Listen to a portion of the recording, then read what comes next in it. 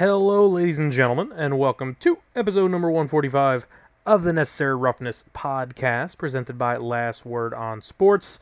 I'm your host, Nicholas Donatic, for the 145th consecutive, so if you're waiting for someone else, I tend to think you might want to bet on something else. Hope you all having a fantastic week as we push into the middle of October here, and as we push into week 6 of the NFL season.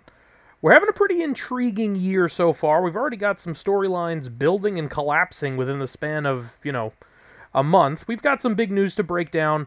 This one's going up on Saturday evening. I apologize. Usually I've been targeting Friday evening lately for our episodes, but as I've said before, pushing in towards the last season into this one, things have changed for me work-wise, so just trying to get the content out for you guys as early as feasibly possible. There's going to be a New York Yankee rant some point in this episode.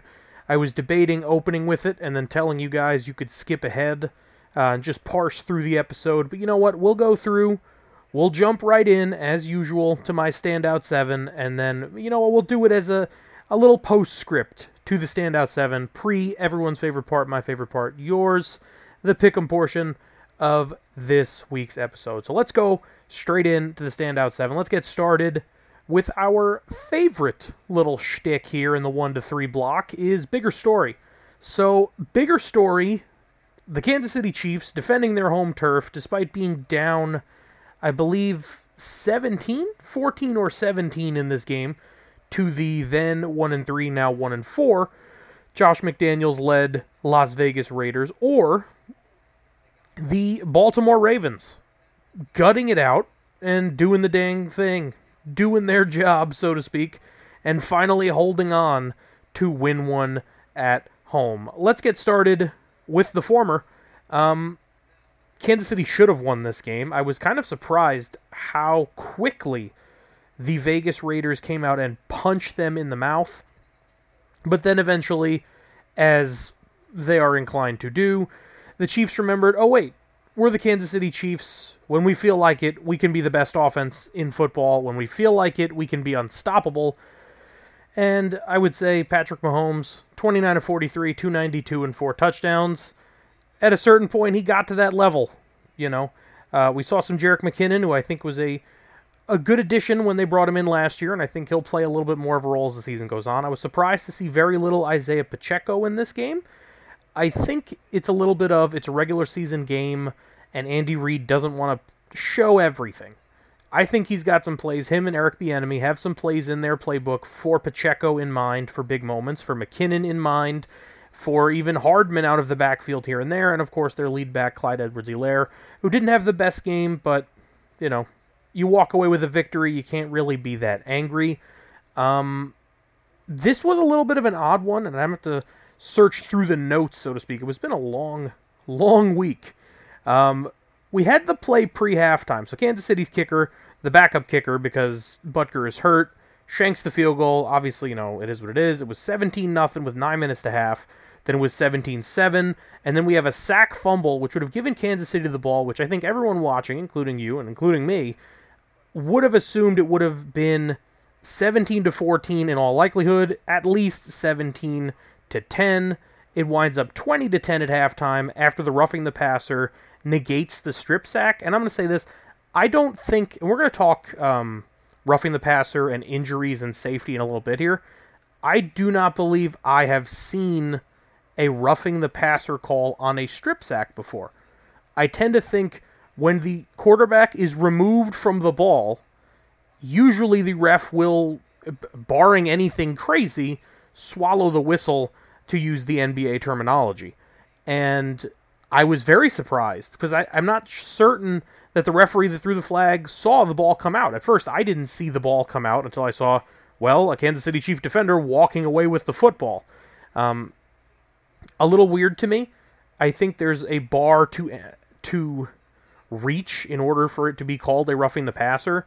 I saw a suggestion. I was listening to Bart and Hahn on the radio. Shout out to Bart and Hahn. Bart Scott and Alan Hahn.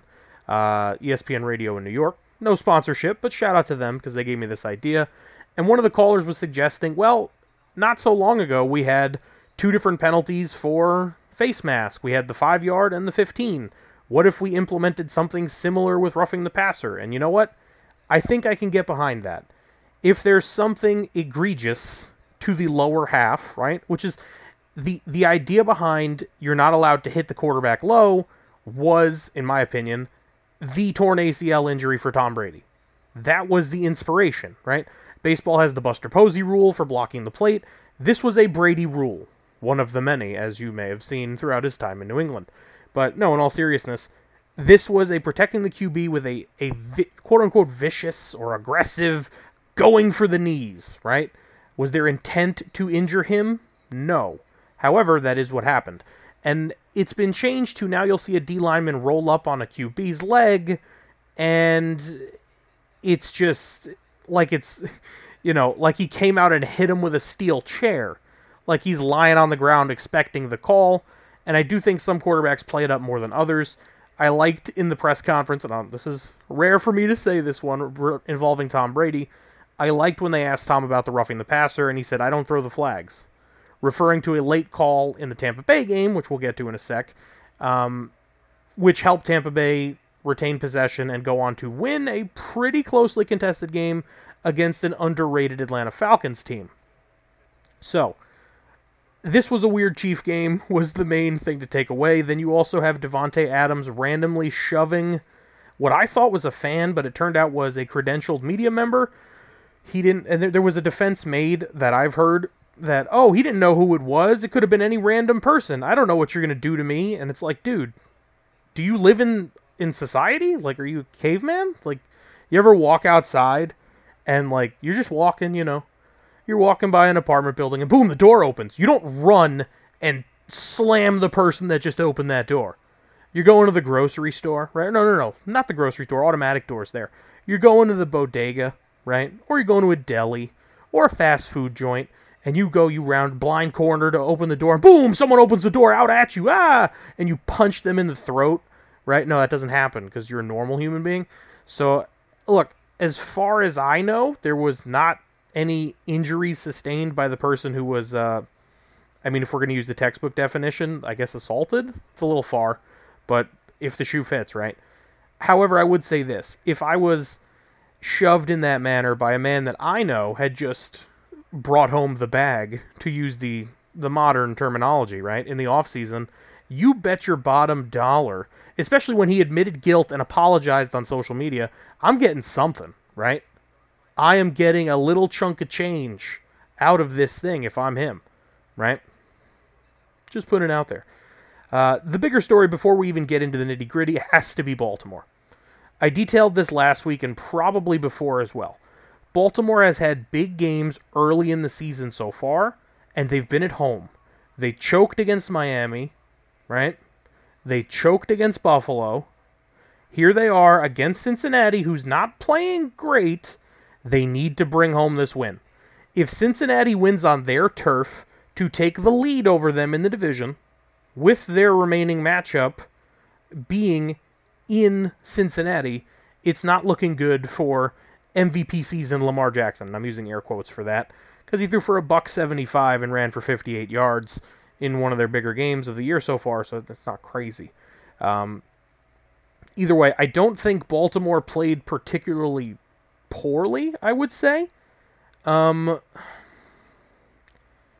main takeaways, there was just too much time, right? It winds up with 2 minutes left, and the opposing team has the ball, and I'm not going to lie to you. I thought the point-after attempt by Cincinnati missed, and they showed replays. I wasn't the only one that thought that they missed. Neither here nor there, Baltimore fan. You're still walking away with a W, but it came down to that last drive, and when you have, I would say, an above-average quarterback with 2 minutes on the clock, you are expecting, more often than not, you will win the game, and they did just that.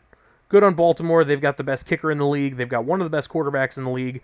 They've got one of the best coaches in the league, though sometimes his aggressiveness goes crazy. Big win for them. It's got to be Baltimore. Particularly also, the Raiders were coming in at 1-3. Right? If the Raiders were 2-2 and Kansas City was, 2-2 as well, maybe we could talk about it. 4-1 and 1-4 afterwards, it's not going to be them. Number 2 in the standout 7, am I more worried about those aforementioned Cincinnati Bengals or the Los Angeles Rams? And this one's kind of a spicy one. Usually we don't double dip, but I think this one is necessary. The LA Rams, we talked about the Bengals already, so I'll just jump to the Rams here. The LA Rams do not look good. I mean, you look at the stats, Stafford goes 67% completion percentage, 66.66666 to be completely accurate. 308 yards passing, a touchdown and a pick. The running game was almost non-existent. Cooper Kupp had a great game, as he is inclined to do. Tyler Higbee looked all right. Allen Robinson still has not contributed much, if anything, as an LA Ram, and I don't know if this is a schematic thing. I don't know if this is a chemistry thing. If I'm being completely honest, I don't really know what the problem is, because I've seen other receivers not named Cooper Kupp succeed in this Rams offense. So for people that want to say, oh, it's just Stafford's got his favorite with Kupp, right? Like, we've seen it with other QBs. We've seen Peyton Manning and Marvin Harrison, and Reggie Wayne comes in, and now, oh, everybody gets some. Brandon Stokely gets some. Dallas Clark gets some. You know, even the year where Tom Brady had the, almost perfect season with Randy Moss, there were other players on that offense getting some burn, right? They were contributing. You cannot have an offense centered solely, and this is a generalization, which is usually not the best way to do these things, but in a whole, or as a whole rather, you cannot have an offense centered around one target. It's just not going to work. Eventually they're going to catch on. There's a reason the Detroit Lions, with Matthew Stafford and Calvin Johnson, put up great stats for those two players, but didn't necessarily make any noise. And I wouldn't even say necessarily. They didn't make any noise when it came to being a successful team or contending for a Super Bowl or anything of that sort. So when it comes to the Rams, we've seen Robert Woods put up stats with this offense. We saw Odell Beckham put up stats with this offense. It is possible. Is it possible Allen Robinson is not the quote-unquote scheme fit they thought he was? Perhaps. Robert Woods is he's smaller and shiftier than Allen Robinson, but this is a guy, and I love to talk about this, to use the Chris Collinsworth here. Here's a guy, when he was in Chicago, I could not get over how much people were showering him with praise, saying he's a top X receiver, top 10. Some would go crazy and say top 5. Oh, if he had a QB. Look, I just don't see it. And will he turn it around? I'm sure he'll turn it around and have a relatively productive season. He's not going to be Kenny Golladay. If he is, I'm sorry, Rams fans. I live in New York. It's not a beautiful future. Is he going to be Michael Thomas? I don't think he's as good as Michael Thomas. You know what I mean? And I'm using that comparison as a big-bodied wide receiver. And Michael Thomas, I would say there's not a lot of receiving talent around him. But when Drew Brees was there, they were doing their best, right? So the bigger story here, for me, is the LA Rams. Because the LA Rams are in a division where San Francisco's 3-2 and they've beaten you. The Cardinals are tied with you, and Seattle is all of a sudden tied with you as well. Oh, by the way, they've scored the least points in the National Football Conference. The only teams with less points scored than them are Pittsburgh, who has made a quarterback change, the Colts, who have looked awful at times, and are battling some injuries, and the Denver Broncos, who are getting clowned by the entire NFL. Albeit, Russell Wilson playing through an injury, which is news we kind of wish we had in advance, especially if you were somebody gambling on these things. But in all seriousness, this Rams team has been a significant disappointment, with pretty much the exception being Cooper Kupp's productivity. If you took Cooper Kupp off this team, they might be 0-5. So they really need to get something together. I am confident in Sean McVay. I think he's one of the better coaches in the NFL. Usually he's creative almost to a fault. He has a little bit of that Harbaugh aggressive to a fault in him. I don't know how it's going to happen. Is it going to be more with the running game? I don't think so. I mean, they said, I believe Cam Akers won't go this week. He was not practicing, and they said that there's, quote, something they need to work out. I don't particularly know what that means. I won't really speculate because there's no reason to. I'm not going to go into, is it a motivation thing? Is it a weight thing? Is it an injury thing off the field? I have no idea, right? I will say this, though. If that's the case, are they interested in trading for a running back? Because, oh, by the way, the report came out just today that the Carolina Panthers, who are now without their former head coach, which we'll talk about, are listening to offers for Christian McCaffrey. Well, if you're listening, you might as well, if you're LA and you can somehow find a way to find the cap space, make a call. We also heard Sean McVay say that there's an open dialogue between either himself or the front office and Odell Beckham. The implication being from Beckham's side that he was not happy with the first offer that was made, if there was an offer made, and McVay is saying, well, that wasn't our final offer. Well, I mean, Odell Beckham back in this offense looking how he looked last year, which is a little bit of a jump, I'm not going to lie to you, because he did sustain a significant injury in that Super Bowl game. He was playing his heart out. He was playing probably one of the best games he's played in the last few years in that Super Bowl prior to injury. Will he be that same guy? I'm not sure. I am not sure. The bigger story's got to be the Rams. To touch on the Cincinnati side of it, the only thing we really haven't mentioned is, I mean, the upcoming schedule, I guess, for Cincinnati. It gets a little bit easier. They've got New Orleans. They've got Atlanta, who I just said is underrated. On Halloween, they're playing in primetime at Cleveland. Could be interesting. They've got Carolina, who's, as we said, on their second head coach. They've got a bye. They've got Pittsburgh. They've still got Kansas City later in the year. They've still got Tampa Bay later in the year. They've got Buffalo later in the year. And Baltimore again. Could they be looking at potentially a 10-7 season? Because there was a lot of hard ones. I'm not sure. But right now, more worried about the LA Rams than I am about the Bengals. And just as an aside here, since we're talking Bengals, I've seen a couple of interviews floating around with Joe Burrow, and I just want to say it's refreshing to see Joe. I mean, I've seen him in interviews here and there from his college days to where it's the swaggering Joe Burrow, right? It's talking about seeing his fashion and him being, machismo, confident, and it's on top, on top, on top. This is a guy that lost the Super Bowl. This is a guy that had a pretty significant injury as a rookie in the NFL. And in some of his interviews, he's got a fair amount of perspective. I recommend you guys look him up. He was talking about sacks in the Super Bowl, and the interviewer brought up how he had been sacked more times in the Super Bowl than anyone had ever. And he mentioned that it wasn't all his offensive line's fault. He said, look through the tape. Some of those are third downs where it's on me. If I get sacked on third down, well, the drive was over if I threw it away anyway, so I will take the sack because I'm trying to make a play. And I think if you're a fan, you love to hear it. If you're a coach, I'm not sure. If you're an offensive lineman, I imagine you gotta love to hear it too, because the Bengals O-line is getting raked over the coals pretty much for the last year plus, probably all the way to his rookie year because he sustained the injury behind that offensive line, which has since been retooled and rejiggered and things like that. But worth noting, pretty interesting. He also talked about concussions when they talked about Tua, which we'll get into in a little bit here. And he talked about how there are some games where he'd be hit and he wouldn't have concussion symptoms, but going back a few days after, he wouldn't necessarily remember parts of that game, or he'd have things that blacked out in his memory. Just very interesting to hear a player that young, who is, I would say a star, superstar, not sure where that line would be, but a significant member of the NFL community, I would say, as a young player, making those statements publicly. Pretty interesting to me. Number 3 in the Standout 7, which is a bigger story, the Tampa Bay Buccaneers nearly losing at home to the Atlanta Falcons, their division rival, or the Green Bay Packers losing over in England to the New York Football Giants. Bet you didn't think I got up early enough to watch that Giants game. You'd be partially right. Anyway, let's get started with Tampa Bay since we touched on them before. This game was remarkably close. For a game where Brady goes for 350, no interceptions,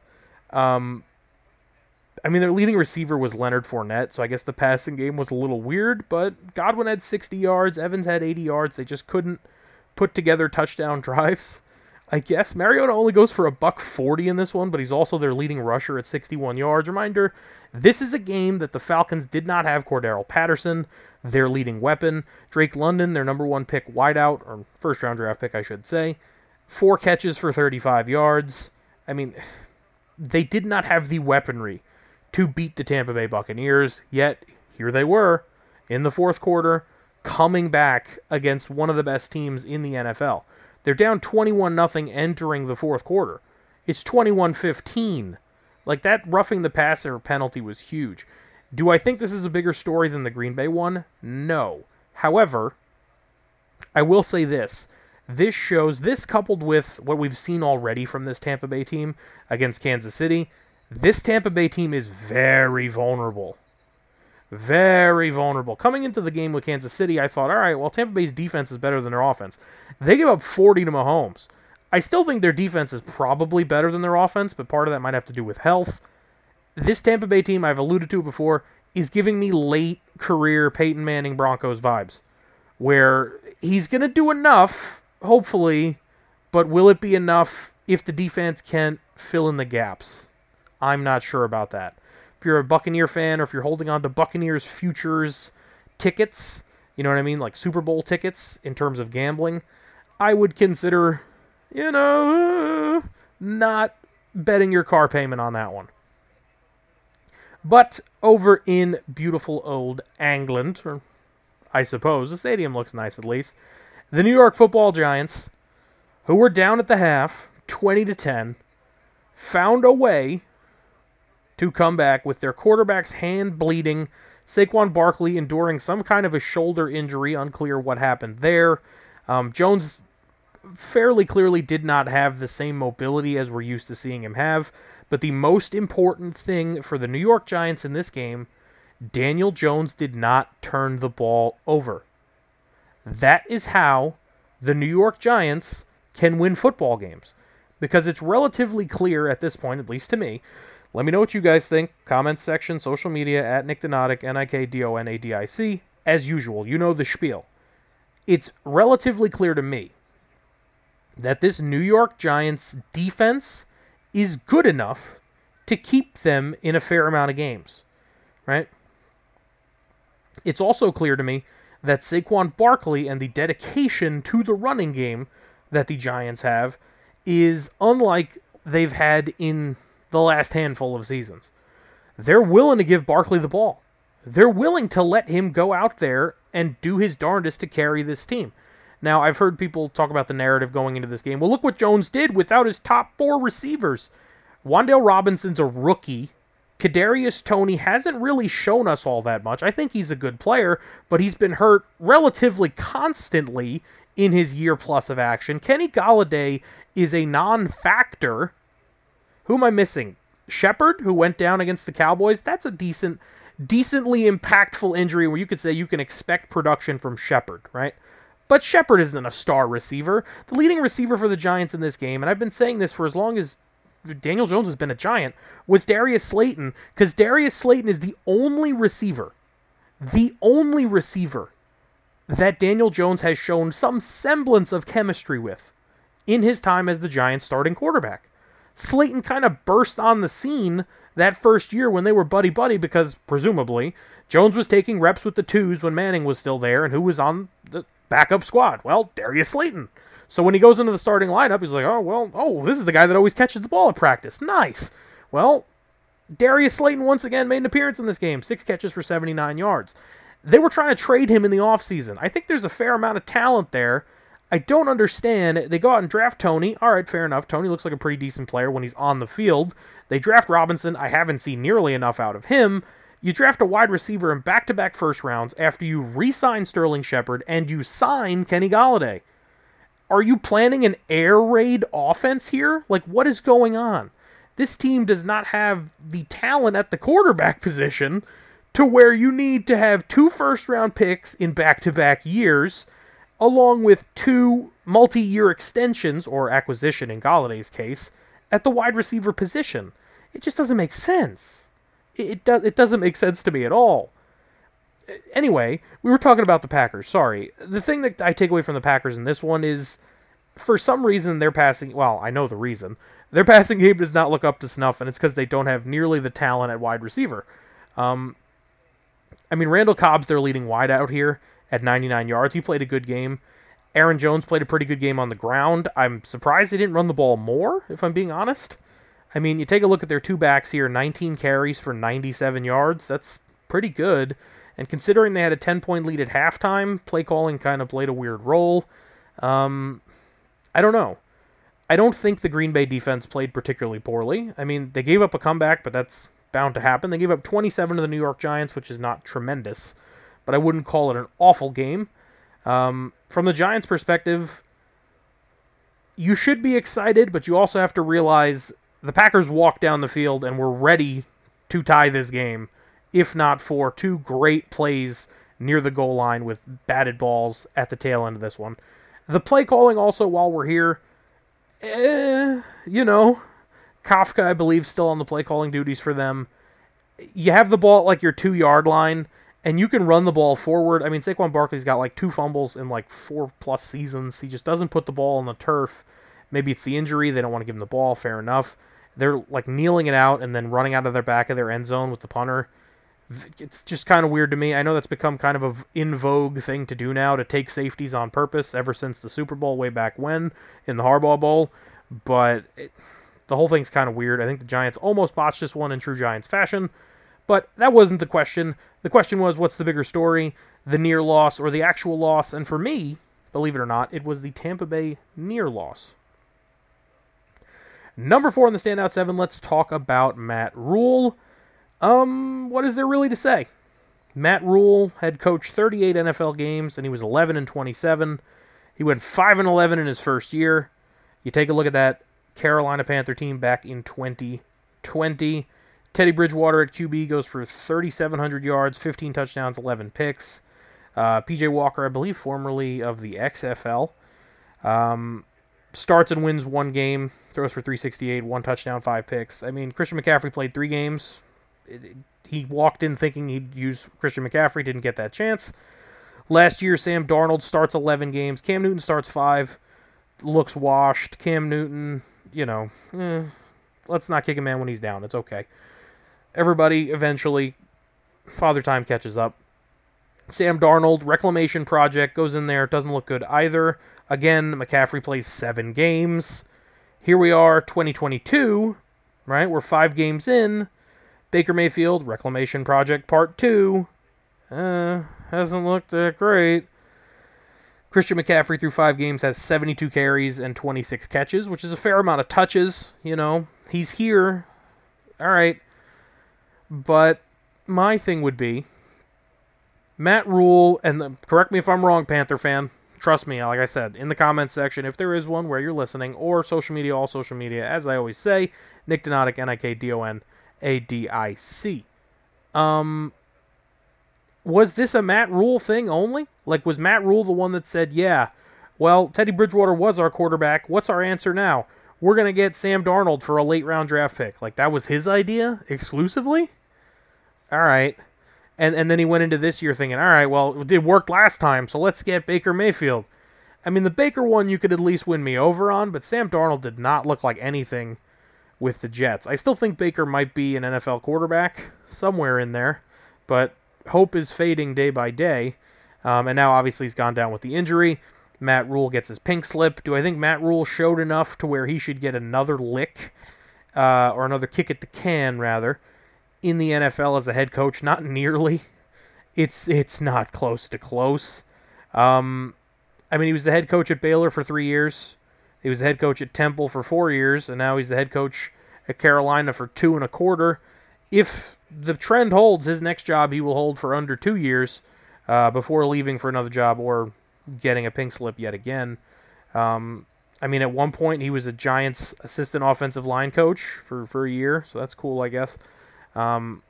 Weird that nothing parlayed out of that, but neither here nor there. What do I have to say about Matt Rhule? Well, they weren't good. But here's the intriguing part. Would you say that the Carolina Panthers were good before he got there? I mean, they were 5-11 in Ron Rivera's last year, in which he got fired and Perry Fewell took over. And they had Cam Newton, who got injured, I believe, and then Kyle Allen started 12 games. The year before that, they go 7-9 under Riverboat Ron. Cam Newton starts 14 games. I mean, 3,400 yards, 24 touchdowns, 13 picks, not bad. Christian McCaffrey goes for about 1,900 all-purpose. That's pretty darn good. But that's still an under 500 record. Last time they made the playoffs was 2017. They lost in the first round. I mean, they moved on from Riverboat Ron, who I would say is clearly a pretty good NFL head coach. I don't know, Panther fan.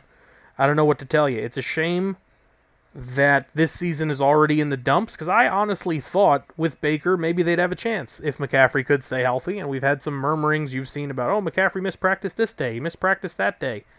Then you have, well, Baker is going to have the high ankle sprain. Yeah, you know what? Let's just cut bait and let's see what happens. I get it. I truly do. It's a shame, but we've seen it in other places. Interesting one here for number 5. There was an NBC report citing at least one NFL executive, I believe it was more than one, ripping the NFL's uneven implementation and enforcement of safety rules and calls. And this is one that was intriguing just this past week, because the New York Jets wind up blowing out the Dolphins. At one point in this game, I believe it was 19-17. Yeah. And it's worth noting, Teddy Bridgewater throws one pass in this game and then is taken off for a concussion evaluation, and he was deemed to not have a concussion. However, due to the new addition of the protocol, which I believe we discussed last week, but if not, I'll bring it up here, they added ataxia as a potential symptom or warning sign to keep an eye on, which I believe, to my knowledge, from what I remember reading, had to do with possible motor function impairment, which you presumably wouldn't put someone on the field with if they had that. Maybe some cognitive impairment, some balance issues. Now, I have a couple of things to say about this. And they all come from a non-medical perspective. I've never had a concussion. I never played organized football. I'll tell you that from the outset. If after 145 episodes that turns you off, then I'm sorry to let you know these things. However, does this mean that there were trained medical professionals evaluating people for head injuries and not paying attention to their lack of balance? Because if so, I would say, as a plebeian, a mere simpleton, that those medical professionals should not be employed to do the job that they were doing.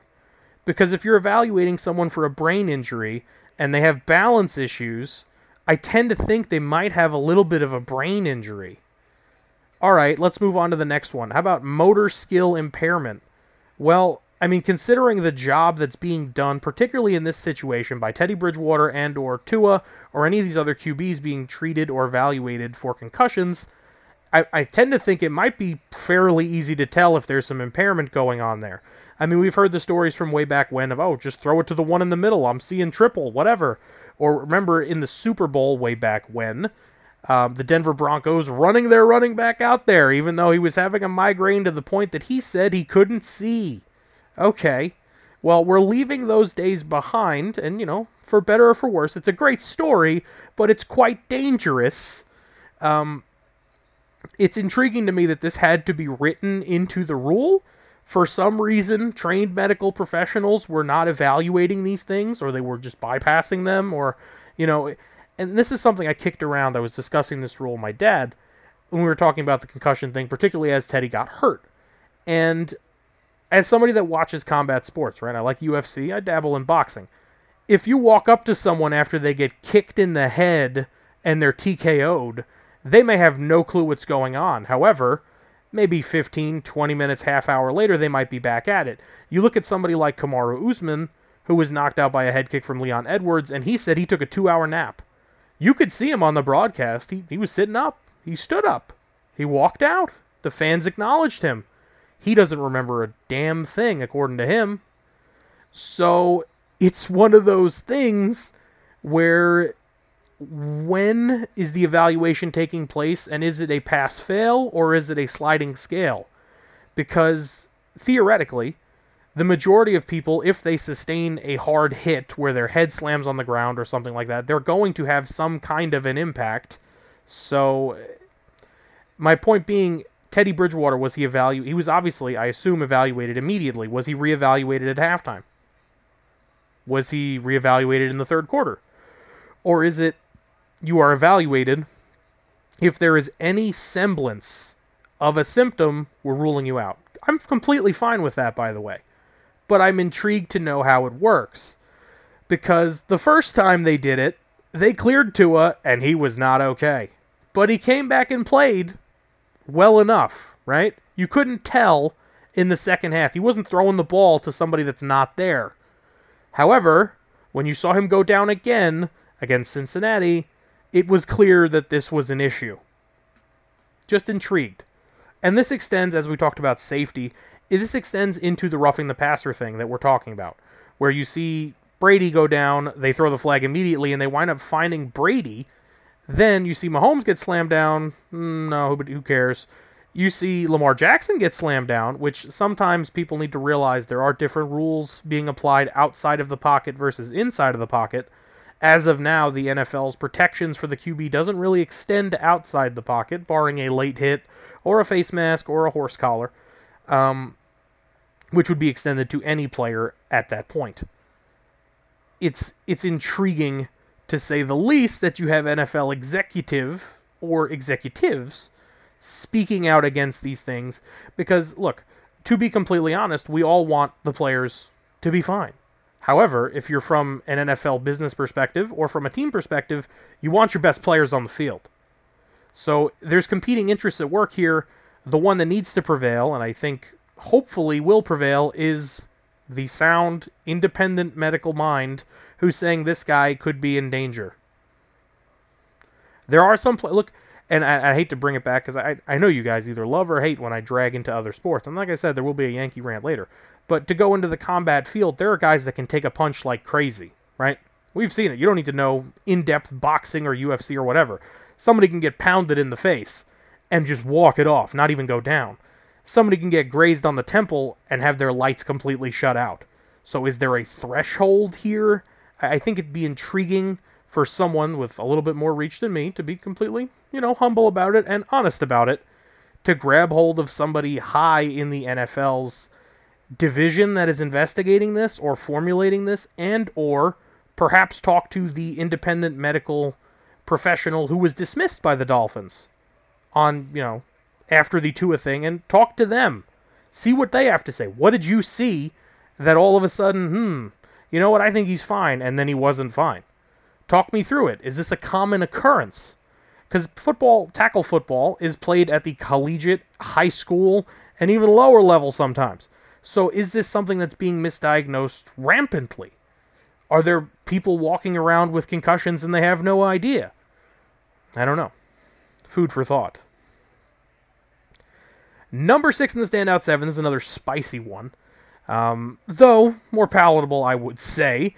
The weird week that was for the Washington not football team, the Washington Commanders. I kind of missed the football team name, in case that wasn't abundantly clear. So, the Washington Commanders lost their game in Week 5, right? They lost to the Tennessee Titans, who were a pretty darn good football team last year. Who knows? They might be a pretty darn good football team this year. The Commanders worked their way down the field, matriculated, had a chance to win this game late, and Carson Wentz threw an interception. Up until that point, Carson Wentz was 25 of 37, 359 yards, 2 touchdowns, no picks. De'Ami Brown had 2 touchdowns in this game.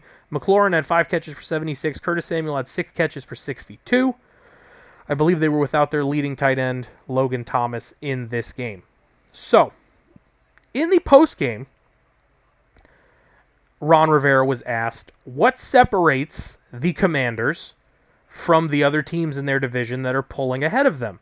Namely, the Philadelphia Eagles, who might be one of the best teams in the NFL, the New York Giants, one of the surprising stories of the NFL year, the Dallas Cowboys, who are a talented team battling without their QB, right?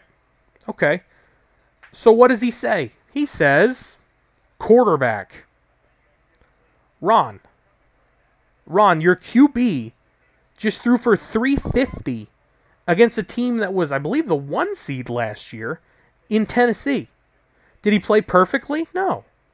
But, Ron, dude, 1 pass at the end of the game and you're sitting at 2-3 instead of 1-4, and all of a sudden you're giddy. Then the Commanders go out and win another snoozer Thursday night football game. Carson Wentz goes 12 of 22 for 99 yards. Gets outpassed by Justin Fields, by the way. 2-1 almost. Fields goes for $190 through the air. Tremendous, I know. There was weird discussion about the potential missed read on that last play by Fields. He had the running back.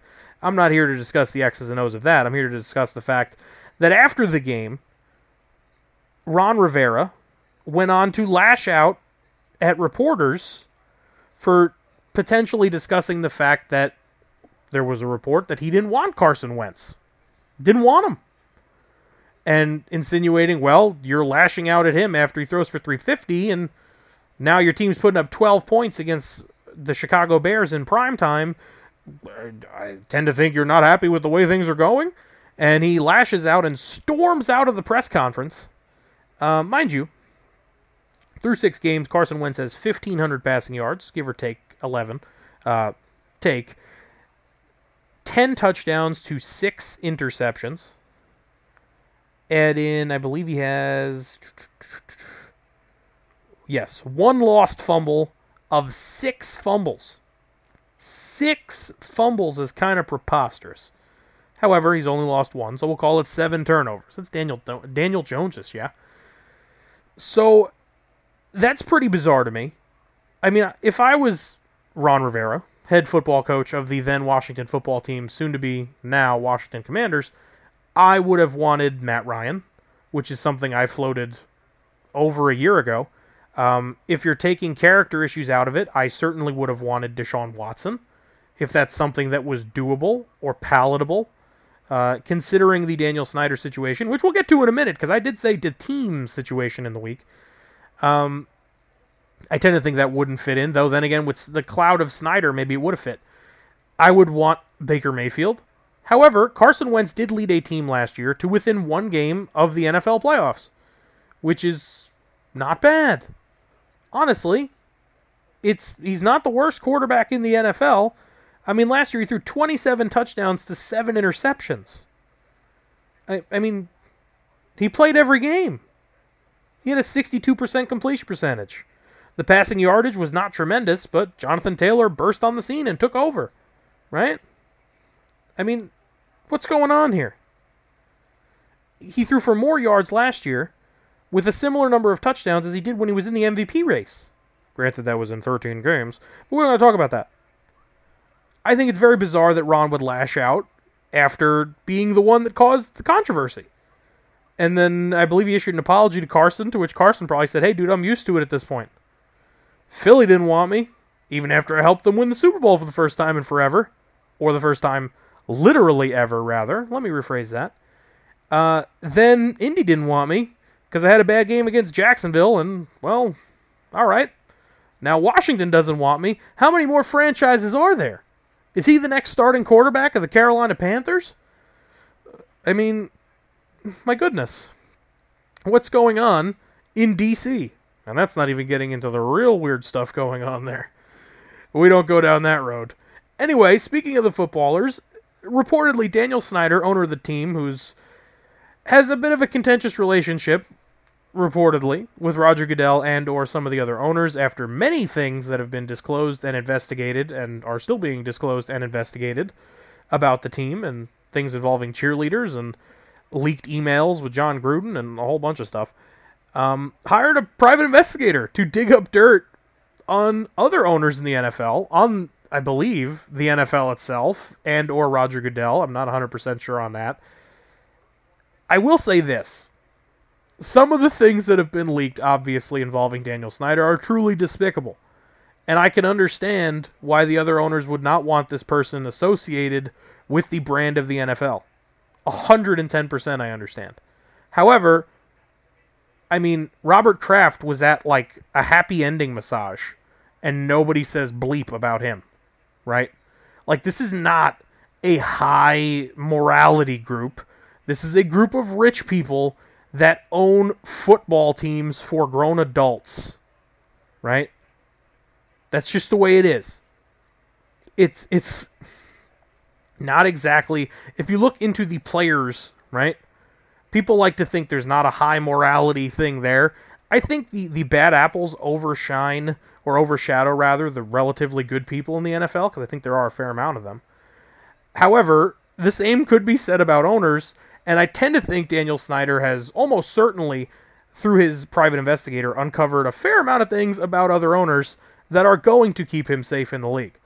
I think he saw what happened to Donald Sterling, who also had things come out about him, and he's thinking, well, you know what? I don't want that to happen to me, so I am going to get what's called an insurance policy. And I don't mean a literal one from, Liberty Mutual or Progressive or whoever. No. My insurance policy is going to be information. So if anything comes out about me, it will come out about you. Fascinating. One of the most interesting things to happen, one of the most interesting weeks in Washington football since they changed their name from the name redacted to the football team. Interesting things just don't happen there. This is the one. Wow. What a week that was. Let's get to some notes here before I get into the rant, before we get into the pick'em portion. What else do we have down here? We talked about Russell Wilson. I'll give you the Adam Schefter spiel in its entirety. Broncos quarterback Russell Wilson played Thursday night against the Colts and 3/4 of the previous game against the Raiders while battling a partially torn lat near his right shoulder. That would be his throwing shoulder, by the way, according to sources. Wilson suffered the injury in the beginning of the second quarter of the loss to the Vegas Raiders during a game in which he threw 2 touchdowns and ran for another. Doctors diagnosed the injury in the days leading up to the game against the Colts. Wilson did not practice Wednesday, one day before the game. He was listed as questionable with a shoulder strain. He is not expected to need surgery.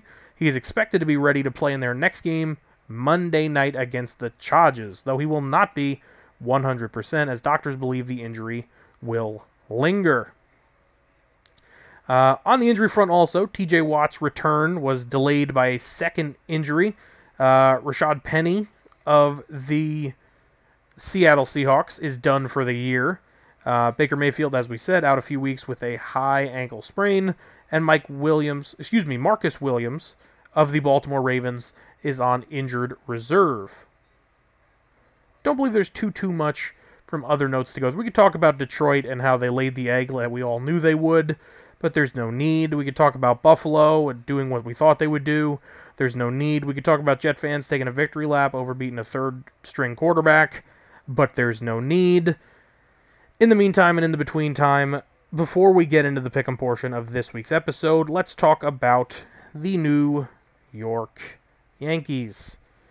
Yeah, it's probably in the description. I mentioned it earlier, and you knew it was coming. If you've been listening to the show for a while, I talk about all the time how I'm a New Yorker and yada, yada, yada.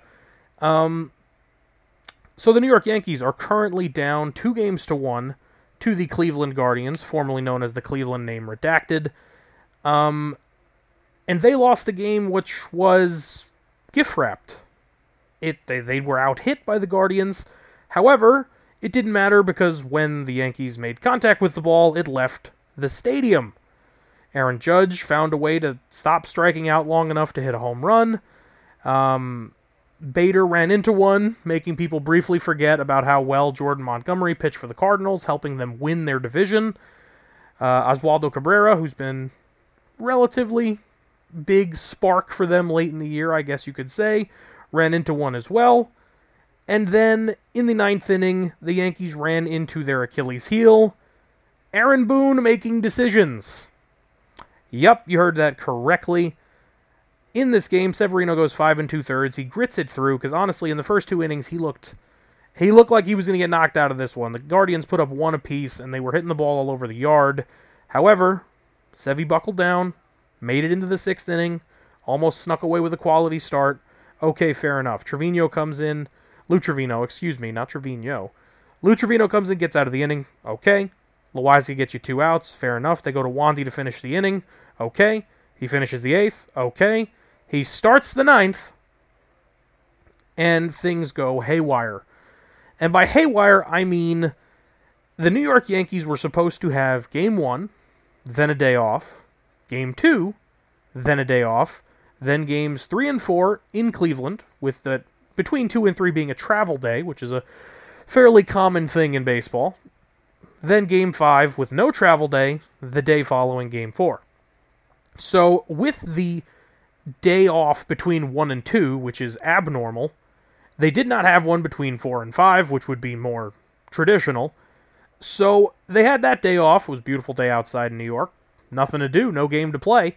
Then the rain came on the day they were supposed to play, and they wound up taking that other off day.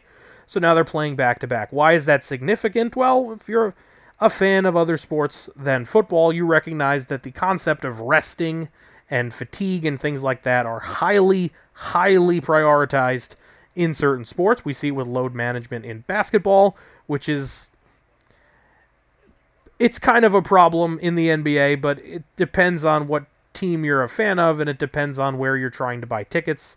Honestly, there should be a bit of a kickback if you're buying tickets to see the Lakers and LeBron is wearing a suit and sitting in the front row.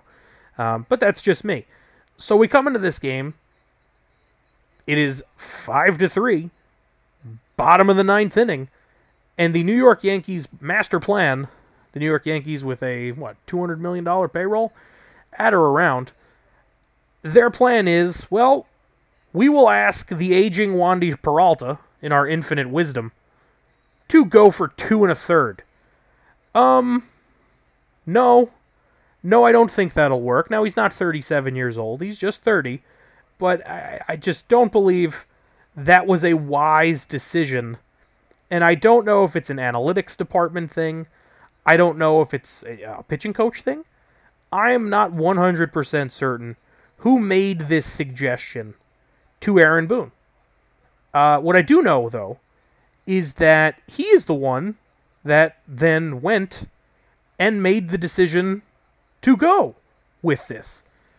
So, the intriguing part becomes, not only has Wandy Peralta pitched in both of the other games of the series, right? But no, it doesn't matter because, it doesn't matter if he's pitching back-to-back days, right? No, that doesn't matter at all.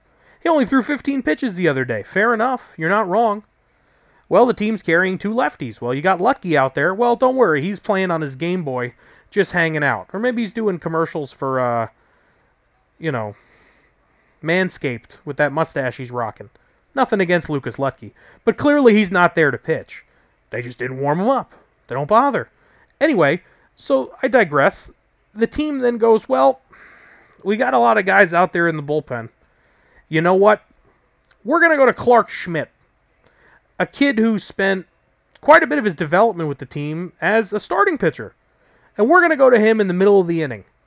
Now, this is a pet peeve of mine. I'm not a relief pitcher, but in my infinite wisdom, or finite wisdom if you will, from watching way too many baseball games and dedicating way too much of my time to a team that won't win at all because, well, see the rest of this discussion, they go to a kid who's not used to being out of the bullpen, though he's done it this year, with men on base, which is already an uncomfortable situation, even if you are a career reliever. And they leave players out there like, the all-star closer they have, Clay Holmes, or maybe somebody like Miguel Castro, who they put on the roster to pitch out of the bullpen. Okay, well, they go to Schmidt, and the predictable thing happens. He blows the game, as is what happens when you make a bad decision. Now, here's the intriguing part. In Game 2 of this series, the Yankees and the Guardians went to extra innings. And with a clean inning, the Yankees went to Jameson Taillon, who, that's right, class, had never pitched out of the bullpen. So, why? The inclination is what? You put him on the roster, presumably as a fourth starter, I thought, or you have Domingo Germán out there, who has pitched out of the bullpen. You have Schmidt, who has pitched out of the bullpen. With a clean inning, you go to Taillon, who has no bullpen experience. He gets some rough luck with some balls in play, which, to be quite honest, the Guardians have had some decent BABIP luck, if you will, batting average on balls in play. They've had some soft shots. The Yankees' defense, in my opinion, as someone who's watched a lot of Yankees this year, is vastly overrated. Neither here nor there. So they wouldn't go to Schmidt the other day in a tie game. Right? In a tie game, nobody on base, they would not go to him. They did not think he was the guy. They waited for Taillon to blow the game via some bad luck and his own doing, and then they went to Schmidt. All right, so Schmidt's the low man on the totem pole. That's okay. Young kid, he understands. He came in, did his best, whatever. So now today, in a situation where you have the lead in a pivotal Game 3, a swing game. This is a 5-game series for those of you that are not baseball fans. It is 1-1. When you win Game 3, usually you go on to win the series. Not 100% of the time, but it's something you want to do, you know what I mean? To paraphrase the immortal Joe Girardi, it's not what you want, this is what you want. What you don't want is to bring in Clarke Schmidt in a high-pressure situation, pushing through the meat of the order of the opposing lineup, when you wouldn't bring him in pretty much the same spot of the order in a tie game. Just how many days ago? Oh, that's right, just 1 day ago. Well, it's almost like you're flying by the seat of your pants. Now, this is an organization, in a sport particularly, that preaches and preaches and preaches analytics and data and adhering to the best matchups and yada, yada, yada, yada. So, I don't really know how to wrap my head around what happened, other than maybe the analytics team went to sleep when it was 5-3. Maybe they didn't make the trip to Cleveland. I mean, I know it's pretty far, New York to Cleveland. You certainly couldn't drive that. No, of course not. There weren't billboards about moving to Ohio up along the highway by where I live. No, of course not. Not saying I live right around the corner from Ohio, but you get my point. It's bizarre to me that you see such high-level importance for these decisions, and you just can't, and you being me, and possibly you listening, as a fan or as a viewer, you can't comprehend the rationale. And it's one of those things where you notice it immediately. This isn't 2020 hindsight. I was waiting to record this episode, perhaps because I saw this coming. Because it was going to be just a little footnote where I say, oh, the Yankees are up 2-1. Look at that. Go Yankees tomorrow. Let's see if they can wrap it up. Let's see if it's a great weekend for New York sports. The Yankees and the Rangers are back in action, right, in hockey. And the Giants and yada, yada, yada. No. Because deep, deep within the recesses of my mind, I felt the blown game. Now, going back to what I said before, after the game, Aaron Boone simply said, well, we didn't have Holmes available today. Excuse me? What? That doesn't really make sense to me. So, all right. Late in the year, they said he had some what was it, shoulder soreness? It wasn't dead arm, but it was fatigue. Shoulder fatigue, there you go. And you need your shoulder to pitch a baseball. That tends to make sense. But if he's in a situation where he is your go-to guy, correct? There's no Ron Marinaccio, right? There's no Michael King. There's no Chad Green. There's none of those guys. So I'm going to go back and say this, and this might be an unpopular take. Aroldis Chapman has not looked great in the tail end of this season as a New York Yankee. But he asked the team prior to a workout if he was going to be on the playoff roster. And they said, we can't guarantee that. So he left. Is that a good thing to do as a teammate? No, it's a bad look. Of course it's a bad look. Is he going to be out of the league next year? Of course not. He's Aroldis Chapman. So if you didn't have someone to turn to in this spot, why didn't you just bite the bullet and tell the guy, hey, you know what? We can guarantee you a spot. Why don't you show up? Or how about this one? Why don't you lie to the guy? I know the teams, no employer would ever lie to an employee, especially in professional sports. It just wouldn't happen. See, loyalty and honesty is it's the money. The money is what matters. So if you tell him, yeah, you got to show up, and then you don't put him on the roster, yeah, he's mad, but you're not re-signing him anyway. And if he looks decent, all right, maybe you have an experienced person to turn to. Granted, he's experienced at blowing games, but you have an experienced person to turn to who is not a converted starter pitching out of the bullpen a little bit here and there in the biggest game, in the biggest moment. Or you could just bring in your all-star closer who pitched the day before. Which decision shall I make? Based on the fact that I just spent the last 6+ minutes talking about it, I think you know which one. That'll bring us to the pick'em portion of, I guess that'll be number 7 in the Standout 7, by the way. That'll bring us to the pick'em portion of this week's episode, and we're going to get started. No London action this week. The Baltimore Ravens are heading to New Jersey for a Super Bowl rematch 2 decades in the making. The Ravens going to be without wide receiver Rashad Bateman with a foot, Guard Ben Cleveland with a foot injury as well, and outside linebacker Justin Houston with a groin. Doubtful, running back Justice Hill with a hammy. For the Giants, they're going to be without Kenny Golladay with a knee, Kadarius Toney with a hammy, 2 DBs, Tony Jefferson with a foot, Jason Pinnock with an ankle, 3 DBs, and Cordell Flott with a calf. Doubtful, pass rusher Azeez Ojulari with a calf as well. Questionable, tight end Tanner Hudson with an illness, wide receiver Wan'Dale Robinson with a knee, and D lineman Leonard Williams with a knee. This Giants team has way too many injuries for me to seriously think. And the Ojulari, look, I ripped the passing game before. Galladay's not going to be much. You're going to miss Toney. You might miss Robinson. Leonard Williams is huge, and Azeez Ojulari is huge when you're facing Lamar Jackson. Could I see the Giants pulling off an upset? It's not impossible. However, I would say it's improbable. Give me Baltimore on the road. And let me just throw in here as an addendum. Last week we had a little bit of a speed through on the injury portion of the injury, the pick'em portion rather. The injury report portion, I should say, of the pick'em segment on the show. Thank you for bearing with me last week. Timing was a little rough. I had a lot of work last weekend, but here we are, getting it done, doing our thing. And our next 1 o'clock kick is an AFC South rematch already? The Jacksonville Jaguars head to Lucas Oil to take on the Indianapolis Colts. Didn't we see this game a few weeks ago? The Jaguars going to be without wide receiver Marvin Jones Jr. with a hammy, as well as D lineman Folorunso Fatukasi with a quad. Is that a second Fatukasi? Do we have 2 Fatukasis in the league now? What are the odds of that?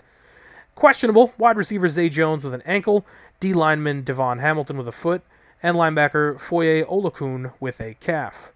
The Colts, and these are huge, are going to be without running back Jonathan Taylor with an ankle, running back Nyheim Hines with a concussion, D lineman Kwity Paye with an ankle, and Shaq Leonard at a linebacker with a, quote, concussion, nose, and back. Questionable, 2 DBs, Tony Brown with a concussion, and free safety Julian Blackman with an ankle. Now, this is not a make-or-break game, right? I debated calling it that. They're 2-2-1. 2-3-1 is not that awful of a record to where they'd be completely out of it, right? If they were 0-5, maybe I could get away with saying that. However, I am honestly contemplating taking the Jaguars in this game. The Jaguars looked so much better than the Colts in their first matchup. It was almost unfathomable to me that somehow Matthew Stafford could go under 200 yards with 30 attempts, 3 interceptions in that game. Almost unfathomable to me. Trevor Lawrence, no turnovers in that game, 2 touchdowns. James Robinson looked good on the ground. You know what? I'm doing it. I am going to regret it. It will almost certainly be wrong, as it was last week when I picked the Lions, but I am taking the Jaguars on the road to beat Indianapolis for the second time in about a month. Next, we've got the Bill Belichick Bowl.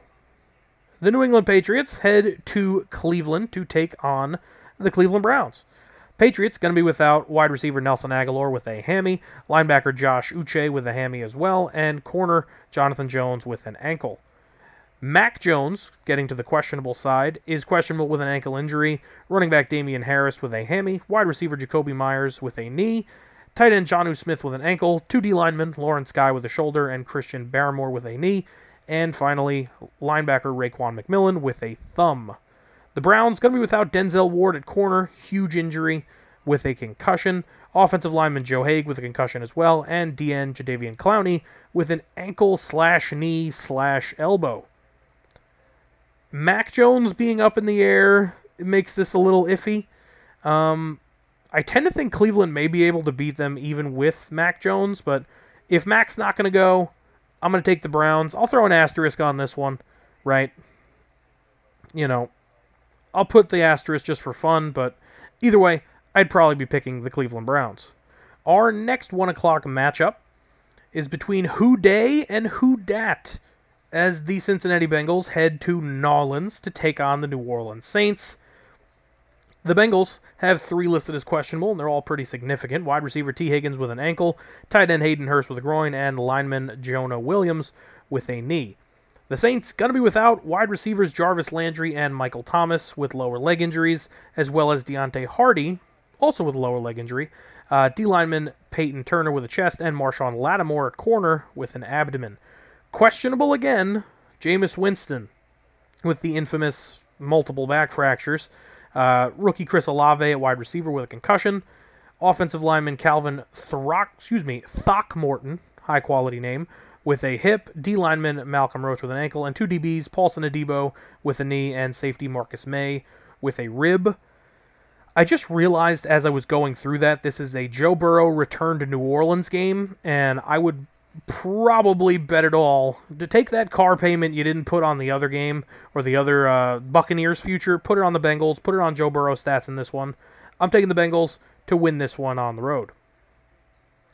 Our next game is Tom Brady heading to not Heinz Field as the Buccaneers head up to Pittsburgh to take on the Steelers. The Buccaneers going to be without defensive lineman Akeem Hicks with a foot injury, 2 DBs Sean Murphy Bunting with a quad, and safety Logan Ryan with a foot.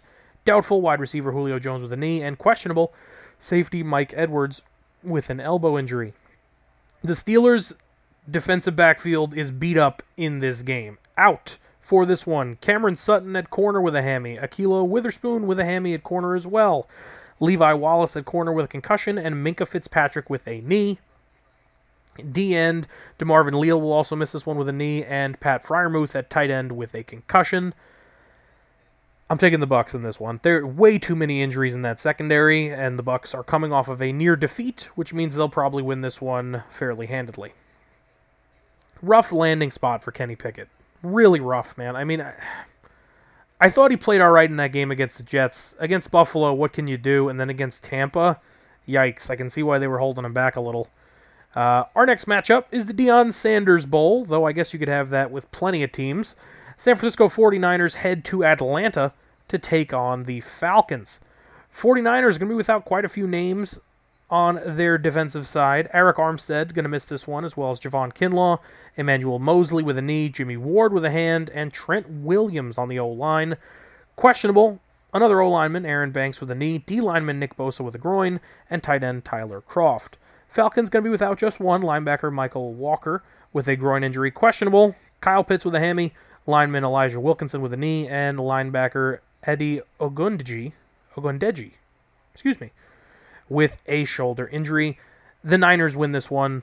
Should be pretty easily, but then again, Falcons been putting up a fight. It would shock me, but I'll take 49ers on the road. Next, we've got I was going to say a green showdown, but that's really kind of lame. I could do better than that. The New York Jets head to Lambeau to take on the Packers. The Packers are probably going to be angry after that loss to the Giants. The Jets going to be without DN Jermaine Johnson II with an ankle, questionable left tackle Dwayne Brown with a shoulder. Packers going to be without linebacker Tipa Galeai with a hammy, and wide receiver Christian Watson with a hammy as well. Questionable linebacker Rashawn Gary with a toe.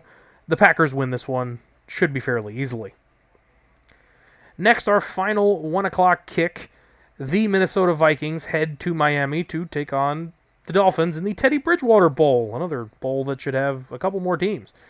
The Vikings going to be without linebacker DJ Wonnum with an illness, and questionable running back Alexander Mattison with a shoulder. The Dolphins, reportedly Tua had cleared protocol, but he's out in this game with a concussion/ankle injury. Doubtful cornerback Kader Kohu with an oblique. Questionable Raheem Mostert in the backfield with a knee. Tight end Durham Smythe with a hammy. Offensive lineman Teron Armstead with a toe. And DB Elijah Campbell with a foot. This is a weird one, because if both teams were completely healthy, I'm taking Miami. I don't know what Teddy's going to give them. I think Teddy's good enough to beat this Vikings team. I think this Dolphins team should be good enough to win. I don't know. Usually the Vikings don't win big games. I was leaning Vikings on this one. This is a very iffy week out of me, but I'm gonna go back on it, and I'm gonna take the Dolphins to win this one at home. Next, we head to the 4:05 block, where the Carolina Panthers head to LA to take on the Rams. Panthers going to be without wide receiver Laviska Shenault with a hammy. Corner Stanley Thomas Oliver III with a thigh. Doubtful Baker Mayfield, though, I mean, if you're a Panther fan, it is what it is. Questionable wide receiver Robbie Anderson, who has an illness. Offensive lineman Cameron Irving with a groin. Linebacker Frankie Louvu with a shoulder. And a trio of corners, C.J. Henderson with a knee, J.C. Horn with a rib injury, and Dante Jackson with an ankle. Rams going to be without Cam Akers, listed as a personal matter. We discussed that before, as well as center Brian Allen with a knee. Questionable their backup quarterback John Walford with a neck, Cooper Kupp with a foot injury, Tyler Higbee with an ankle, Aaron Donald with a foot, and corner Kobe Durant with a hammy. Also, just Kobe Durant is just bizarre to read every time. It's spelled C-O-B-I-E, but like, wow, what a crossover. Anyway, huge injuries potentially there with Higbee, Kupp, and Donald. I'm going to take the Rams in this one, but usually when a team fires their head coach, they get a little bit of a momentum boost. I don't know. This one's iffy. I'm taking the Rams because I don't know who's going to be under center for the Carolina Panthers. Next, we've got a Battle of the Birds, my favorite kind of battle, as the Cardinals head to Seattle to take on the Seahawks. Cardinals going to be without James Conner, without running back Darrell Williams, corner Trayvon Mullen, and their kicker Matt Prater is going to miss another one. Questionable, 2 on the O-line, Max Garcia and Rodney Hudson, 1 on the D-line in Rashard Lawrence, and corner Byron Murphy. Seahawks going to be without wide receiver Penny Hart and the aforementioned Rashad Penny. It's like playing chain reaction. Doubtful, offensive lineman Gabe Jackson and defensive lineman Al Woods. Questionable, 2 wide receivers, D. Eskridge and Marquise Goodwin, D lineman Shelby Harris, corner Artie Burns, and safety Joey Blunt. I'm honestly going to take Seattle in this game.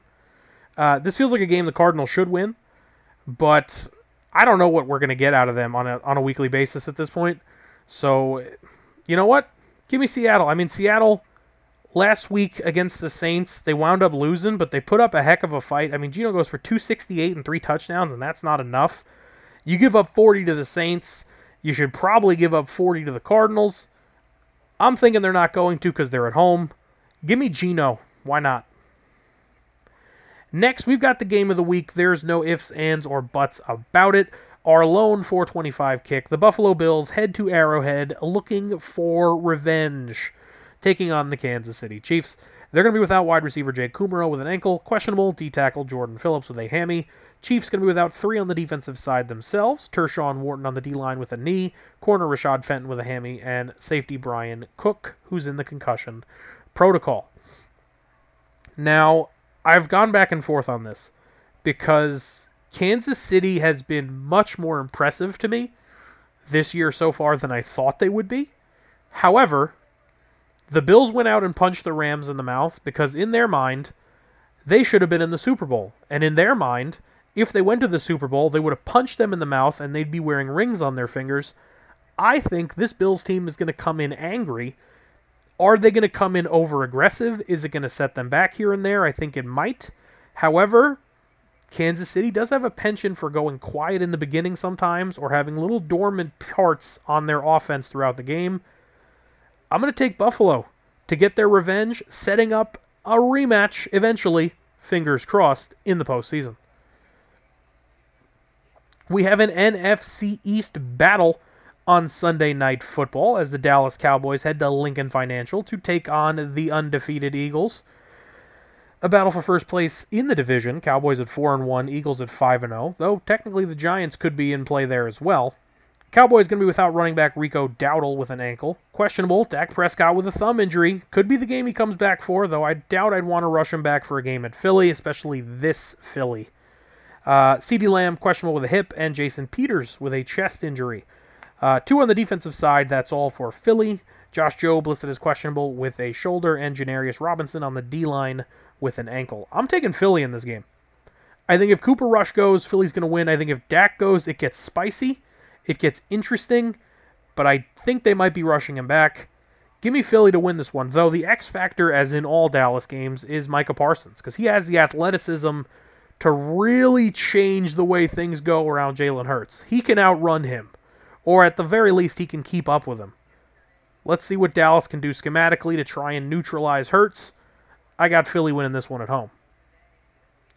Our final game of the week, Monday Night Football. The injured Russell Wilson leads the Denver Broncos to L.A. to take on the Chargers. The Broncos going to be without safety Caden Stearns with a hip and linebacker Josie Jewell with a knee. Questionable, running back Melvin Gordon with a neck and rib injury, which is huge considering, remember, no Javonte Williams, done for the year. On the O-line, 2, Dalton Reisner with a back and Billy Turner with a knee. Tight end Eric Soibert with a thigh. Linebacker Jonathan Cooper with a hammy. Another offensive lineman. Why is he listed at the end? Quinn Miners with a hammy as well. And DB Damari Mathis with a knee. Doubtful, Keenan Allen with a hamstring injury. Read a report before he was maybe targeting a return this week. We'll see. Questionable offensive lineman Trey Pipkins with a knee. I'm taking the Chargers. They've got too much firepower, and Russell Wilson is hurt coming into this game. Give me the Chargers to win this one at home. Next, we've got our Thursday night game. I won't forget it. You won't forget it. Oh, we forgot the jingle. The da-da-da-da for Monday Night Football. My mistake. Thursday night of Week 7, our final game of the week. The New Orleans Saints, led potentially by Jameis, though on a short week, I'm not sure, head to Arizona to take on the Cardinals as we push towards the return of DeAndre Hopkins eventually here. Not knowing who's going to be under center for New Orleans is a little concerning coming into this, because if it's the Red Rifle, I'm not sure. Give me the Cardinals to win this one at home. And that'll bring us to the end of this week's Pick'em portion, and then to the end of this week's episode. Worth noting, we started the year off a little rough in the Pick'em portion, but the last 2 weeks, 10-6, 11-5, a little bit more where we want to be. Let's see if that goes well this week. Granted, now that I mentioned that, we're probably going to go 8-8 again, so you might not want to take these picks to your bookie. Either way, that'll bring us to the end of this week's episode. Thank you for joining us, whether it's your first time or your 145th time. We appreciate you coming around, having you on board here at the Necessary Roughness Podcast, presented by Last Word on Sports. Join us again next weekend for the following episode, and as always, I'm your host, Nicholas Donatic, signing off.